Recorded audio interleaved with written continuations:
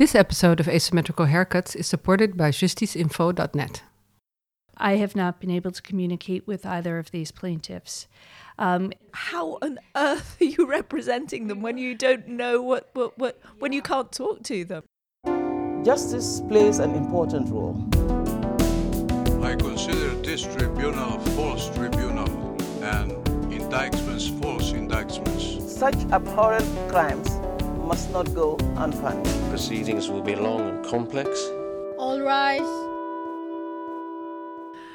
Okay, well, today we're going to be taking a look at the United States of America and the way that they deal with war crimes and their rather intricate, fraught, let's say, relationship with the International Criminal Court. And we have with us a woman who's been fighting for years to get U.S. officials held accountable for war crimes and torture. It's Katherine Gallagher, senior staff attorney from the Center for Constitutional Rights and visiting professor at CUNY Law School. Hi, Katherine. Good morning. Thanks so much for having me. We managed to catch you in The Hague because you're involved in the ICC Afghanistan case. And as we speak to you, you've just spent 3 days arguing in court on behalf of your clients that the court should allow the prosecutor to open a criminal investigation of alleged U.S. torture in that country and at CIA black sites. Can you explain who your clients are and why they are turning to the ICC instead of the U.S. system?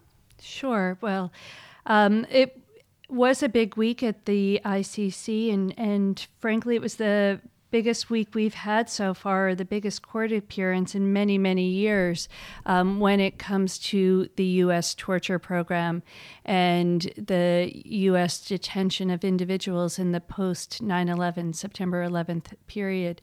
The two men that I had the privilege of representing at the hearing at the International Criminal Court are named Sharkawi El-Haj and Ghalid Duran. And what's their connection to this? So both men had been picked up in that post-September 11th period on very speculative suspicions of links to terrorism of one shape or another. It's hard to say exactly what because they've never been charged with a crime. In the case of Sharkawi El-Haj, he was picked up in Pakistan in 2002.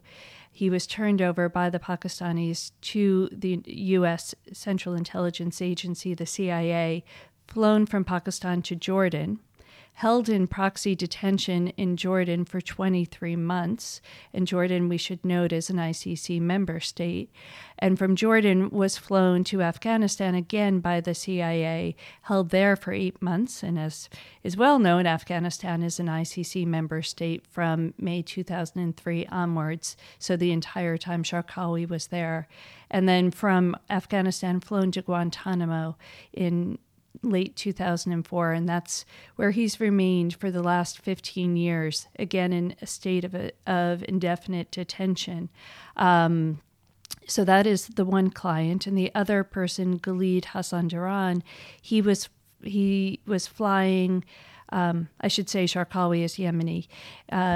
Ghalid was flying from Somalia, which is where he's from, through Djibouti on way to get medical treatment, and he was picked up in the airport by Djiboutian security forces. This is now, we're in early 2004, and he was turned over in Djibouti, and as listeners may or may not know, Djibouti is also an ICC member state, turned over to the CIA and flown to locations which, frankly, I do not know. Because he doesn't know himself. I have not been able to communicate with either of these plaintiffs. How on earth are you representing them when you don't know when you can't talk to them? Well, and maybe I can step back. I'll just finish off with, so Ghalid, we know he was flown to numerous locations and ultimately ended up in Guantanamo in September 2006 when George Bush announced the delivery of so-called high-value detainees to Guantanamo, and Ghalid was one of them. And through a released International Committee of the Red Cross report, he's detailed in that, and that's how I know he was in Afghanistan. Now, to answer the bigger question, how can you represent individuals that you have not spoken to? It's a very strange situation. So the organization that I work for, the Center for Constitutional Rights, was really at the forefront of filing what are called habeas corpus petitions back in late 2001, early 2002. That means, it's something to do with find the body, as in find these people. Exactly. So when individuals started to disappear as the U.S. military operations took off in Afghanistan, family members were trying to find where their loved ones were. So through the work that we have historically done in the human rights field, we ended up being a place that was getting some calls.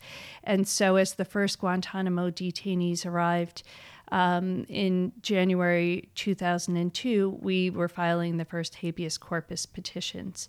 So the Center for Constitutional Rights ended up ultimately taking that first case with a small number of other lawyers to the U.S. Supreme Court, winning in a case called Rasool v. Bush in 2004, winning access to Guantanamo. And so at that point, there were, I believe, around 680 men and boys detained at Guantanamo. So we helped to build a coalition of lawyers from literally all over the country and in some cases beyond the United States to represent these men.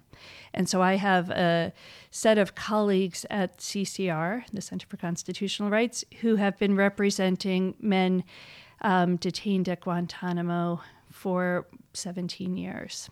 Really challenging, difficult work, because after that Supreme Court victory, you would think that maybe we would get the men out, especially when they're held indefinitely without charge under conditions that have been documented to be torture. But there are still 40 men who are held at Guantanamo, and Sharkawi and Galit are two of them.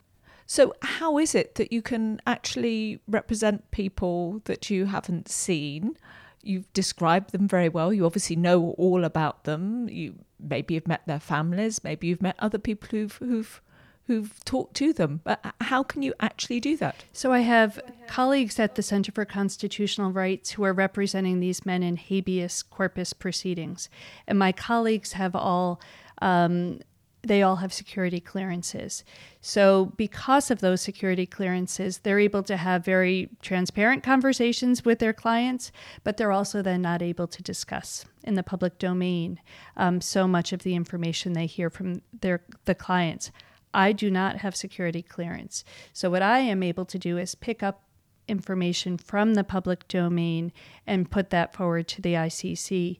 So when my colleagues have decisions or briefs that they have had parts of it cleared for release, I will then review those documents and incorporate all the public information into my pleadings. The clients certainly know and have empowered me to do this work.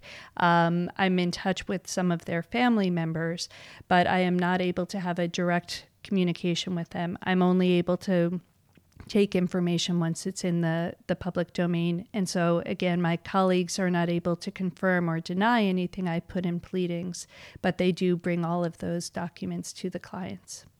Sounds like you've been through an enormous number of different procedures. Here you were at the ICC. Did it go well, do you think? I am hopeful that we may finally see the opening of an investigation into the U.S. Torture program, a long overdue investigation.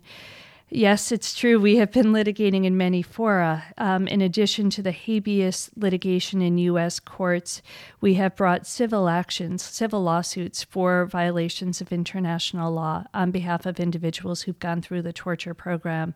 And all of those cases have been dismissed, denied, blocked. So there has been no civil remedy against U.S. officials in U.S. courts.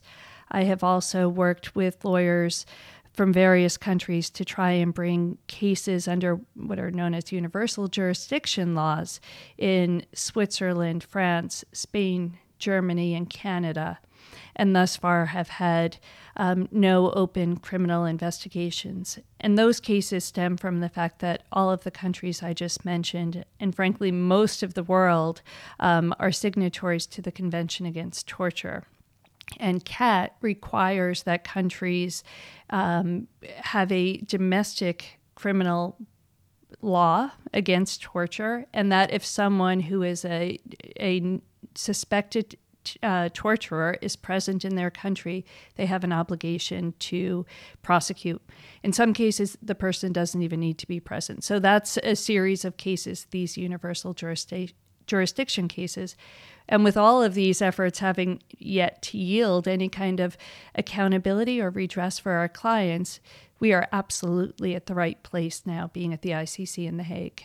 The U.S. often gives, and that we heard again in the Afghanistan case, this case voiced by the lawyer for Donald Trump who came to give a presentation, is to say that the U.S. has this system and it is working. And so the ICC can't step in because of complementarity, which means they can only step in when a state is unwilling or unable to prosecute. What would your reply be to that? Well, then I guess I've been doing something very wrong for the last 15 years that I've been at CCR. No, of course, we wish that the United States would investigate and prosecute, and that is why we have held meetings with members of the Department of Justice and the Department of State. We have presented evidence to them.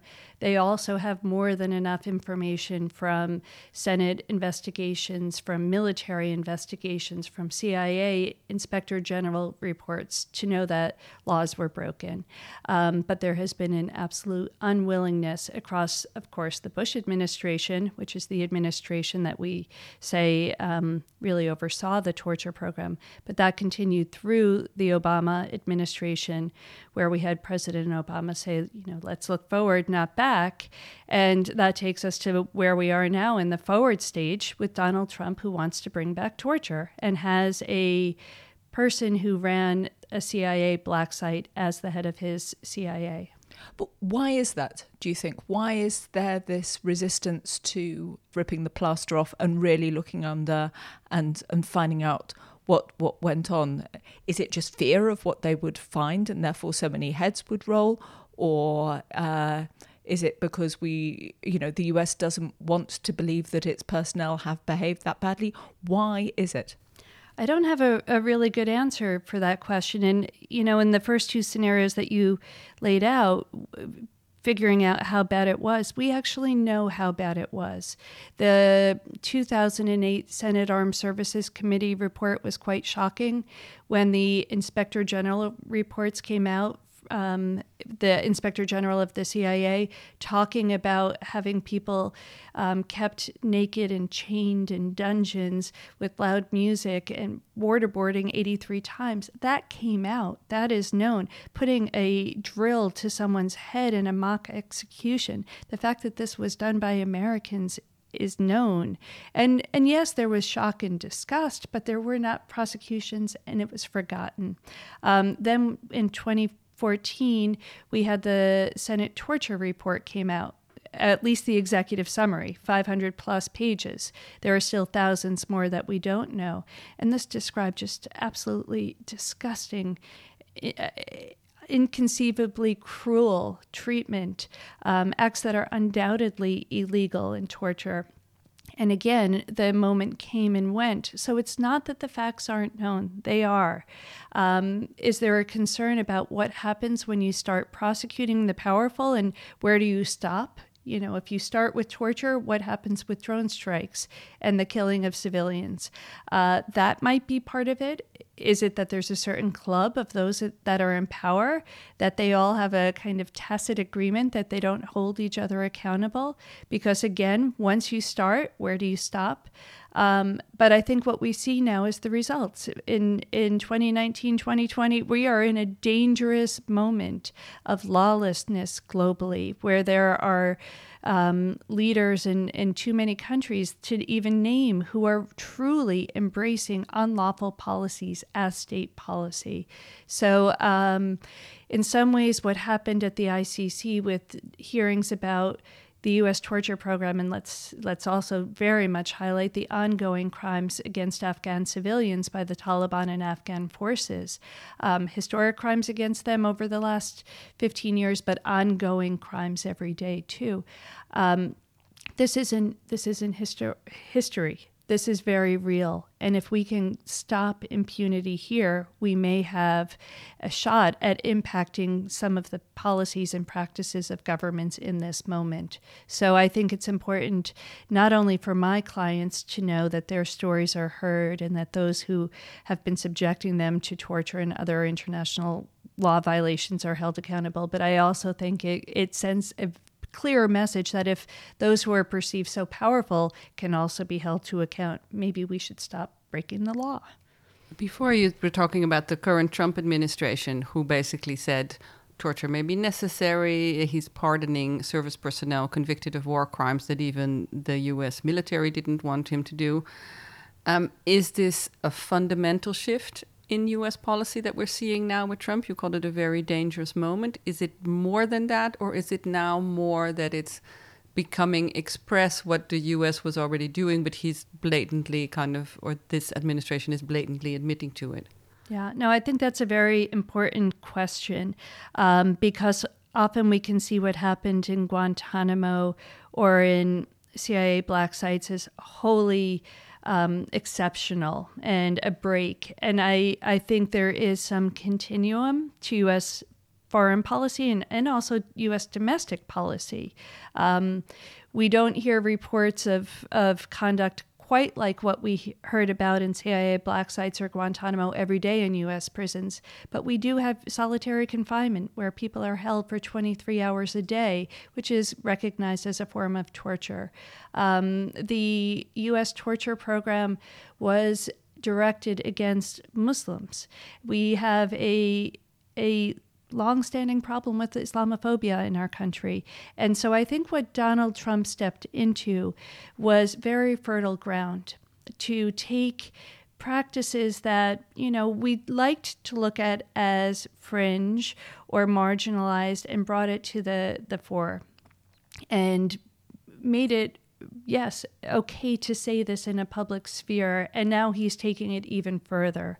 The pardons of war criminals is something that has shaken a lot of people. The military, I want to add, and it's maybe surprising in some ways as a human rights attorney, that some of my strongest like-minded partners in this are people out of the military because they understand so clearly why it is important to have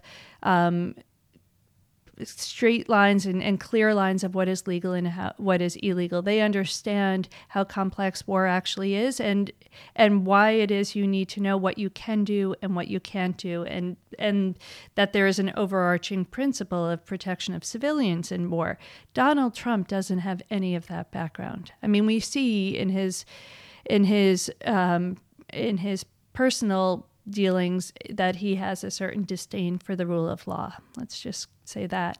And now the way he's brought it out into official policies, it just really reflects that it's disturbing that this is the commander-in-chief. And when the military pushed back on the pardons, he just said, well, don't kid yourself. And this part is a quote, we train our soldiers to be, quote, killing machines, and then in a tweet ordered that they, quote, get back to business. For me, having spent some time in my early career at the ICTR, the Rwandan War Crimes Tribunal, hearing that language just brought back to me some of the incitement. It's a very, again, I said dangerous. I also, in some ways, mean a very scary moment for us in the U.S. where it feels removed completely from the rule of law. So getting back to your concrete question, I think before there was a lot of pushing of boundaries, and now it's really made official, overt.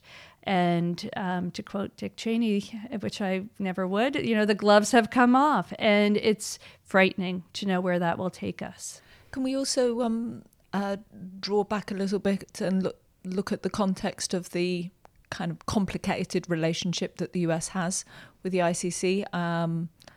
It took an enormous effort for Clinton to end up signing the Rome Statute. or his ambassador to sign the Rome Statute, but then they never ratified. Then President Bush tried to withdraw that signature. We've got the thing that's known as the Hague Invasion Act, which still applies, meaning that that the US could come in and rescue service personnel if necessary, if they were ever put on trial. Does that all play in your mind as you're trying to appear at the ICC and understand that the US really doesn't like this court, does it?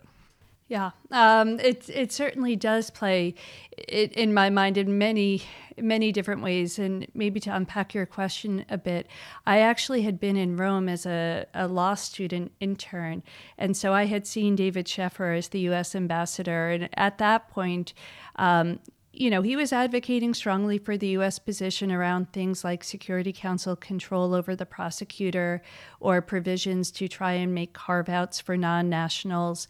So it was extremely gratifying to see him at the hearing on the Afghanistan decision stand up so strongly for the underlying principles of what the International Criminal Court is about, to also stand up and express the best intentions, I think, of what the U.S. often wants in terms of its legacy as a country that respects the rule of law and is a leader when it comes to international law and human rights.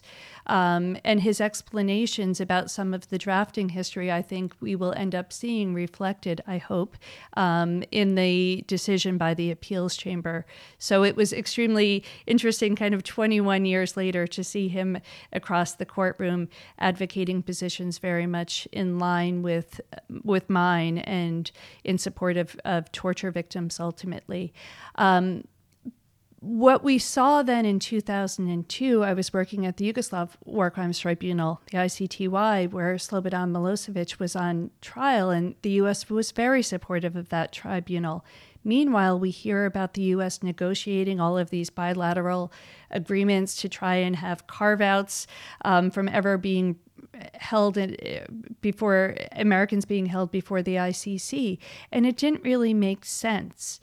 Fast forward 10 years and we start to get the details of the U.S. torture program, and it becomes clear why it was that the U.S. was trying to get Eastern European countries, which we now know hosted CIA black sites, to make commitments to never turn someone over to the ICC or Afghanistan. Because what the U.S. was doing at that time, while John Bolton was going around and trying to get these bilateral immunity agreements, they had other members of the Bush administration flying around and getting commitments to host proxy detention sites or open prisons and torture people. So you think even at that time they knew what they were doing.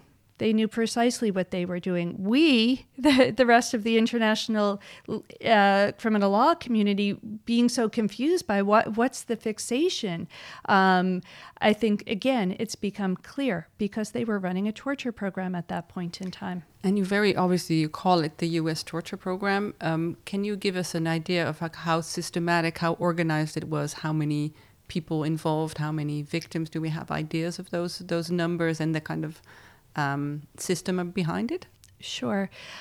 Yes, and we did call it the U.S. torture program at the International Criminal Court again and again and again.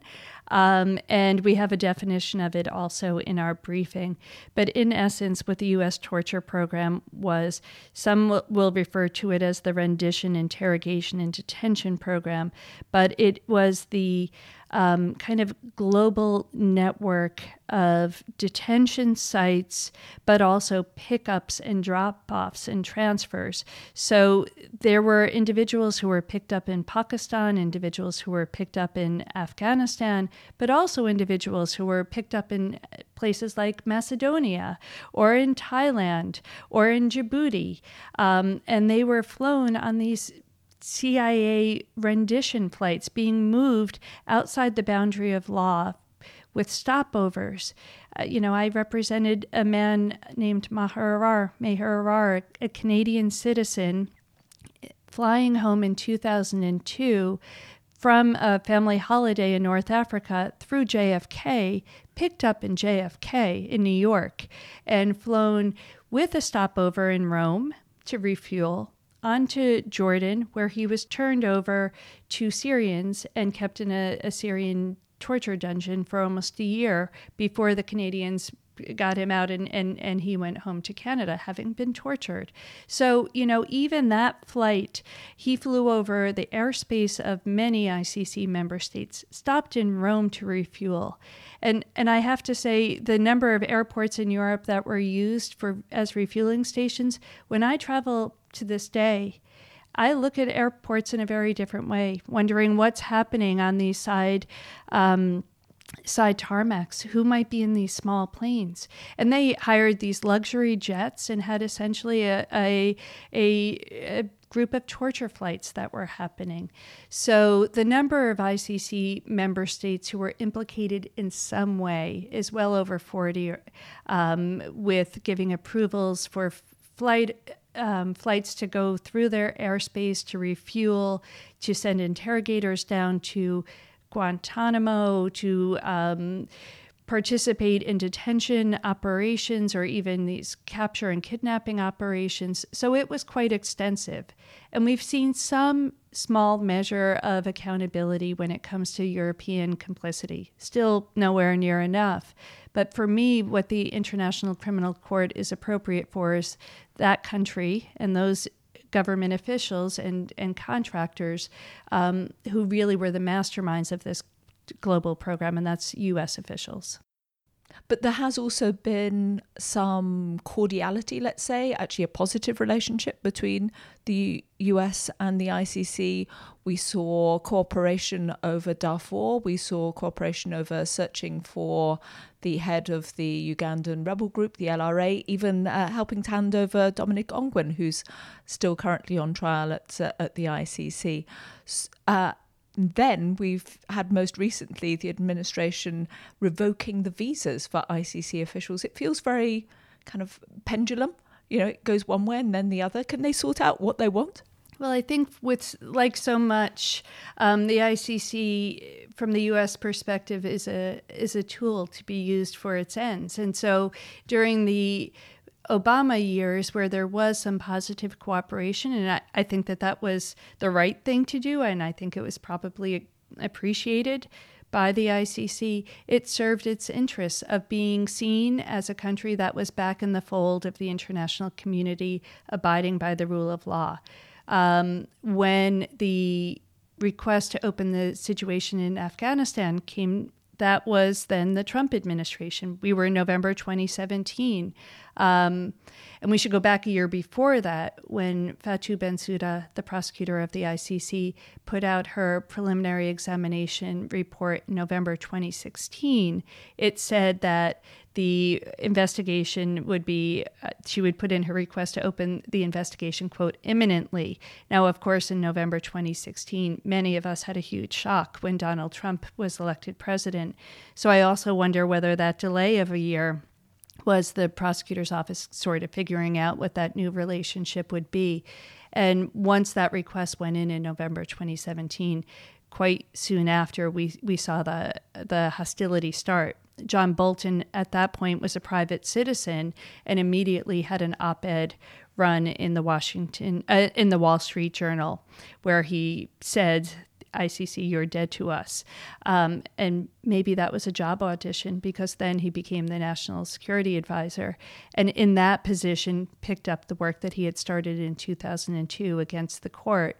And so we saw him, we saw Donald Trump at the General Assembly in September 2017, Mike Pompeo last December 2018, as the Assembly of States Parties was happening in The Hague. He was down the road in Brussels, again railing against the ICC. And of course, as you mentioned, that culminated in the revocation of the visa for the prosecutor to the United States. And then, of course, what we saw right after that was the decision. This long-awaited, long-delayed decision by the pretrial chamber coming out with what so many perceive to be a political decision rather than a legally grounded decision where it denied the investigation. In the current climate, do you, like yourself, personally fear repercussions for your involvement in the case? politically, or like what do you say at neighborhood barbecues when somebody asks you what you do for a living? I personally feel like I'm still in a quite protected space. Maybe that's naive. One of the things that was concerning when the threats were coming out from the Trump administration before the decision came out is not only did they threaten ICC personnel, they also threatened corporations. And what that term might have meant, there was some question, and we don't know. And you know, I don't want to put ideas in their head, but it's also out there that there was concern. Do they mean the NGOs that are litigating these cases? Will they go against the organizations who are supporting the victims in these cases? Historically, when we were doing the Guantanamo work, at some of the least popular moments, the bar associations were quite strong in coming out in support of us as lawyers. So as a lawyer, I feel somewhat protected, and I'm a born U.S. citizen. But I am very aware of the environment that many of my colleagues are working under, who, whether because of their place of birth or because of their religion or because of their ethnicity or because of their sexual orientation or because of disabilities they may have, it's been a attack against so many of my colleagues and so many of the communities we work with, just a nonstop attack since Donald Trump came in. That is exhausting and scary for many, and I feel like I'm still on the far end of quite a bit of privilege in doing this work, but you don't know where it will end. As a kind of wrap up at the end, we always like to ask some our asymmetrical haircuts questions, which are off the cuff. So this is what we ask everybody. And the first one is, what does everybody always get wrong about the work that you do? You know, I think one of the things, people think that we're actually in court a lot more than we are. This was a very big week for me personally. This was the first time I've appeared at the International Criminal Court, and even though I had been at the ICTY for many years, I found it a bit of a daunting experience. And the way things are in that court, where there's a lot of reading, was also a different way that I work. So I think people are surprised that so much of our work is really at a desk, which I don't always love, doing a lot of legal research and a lot of writing. The parts of the job I enjoy the most are when I'm able to meet with clients, or in this case, clients' families, speaking with the clients' families, or the community groups that really are the movement behind this work. And maybe you spend your time reading lots of legal texts, but maybe you also read some other things as well. Have you read anything or seen anything recently that you'd really like to recommend to people?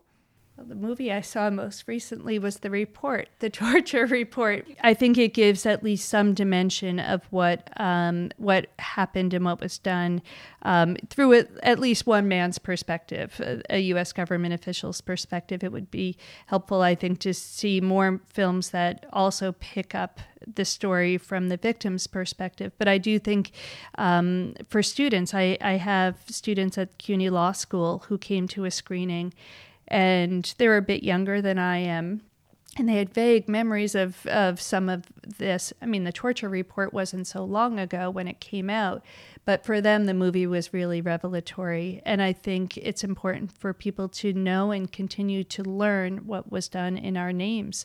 But what I actually enjoy reading now is a lot of Buddhist texts to try and stay calm and compartmentalize the work a bit. Well, thank you very much for taking the time after what must have been crazy busy days for you at the ICC and in the Netherlands. We have a little present that we give to all the people who appear on the podcast. Thank you very much. I've seen the president. I'm very happy to bring it back to New York and have it on my desk. There you go. There's the mug. Thank you. And we will keep following the Afghanistan case at the ICC, and we'll certainly keep in touch with you to see what the outcome is. So thanks very much. Bye. Thank you. Bye-bye.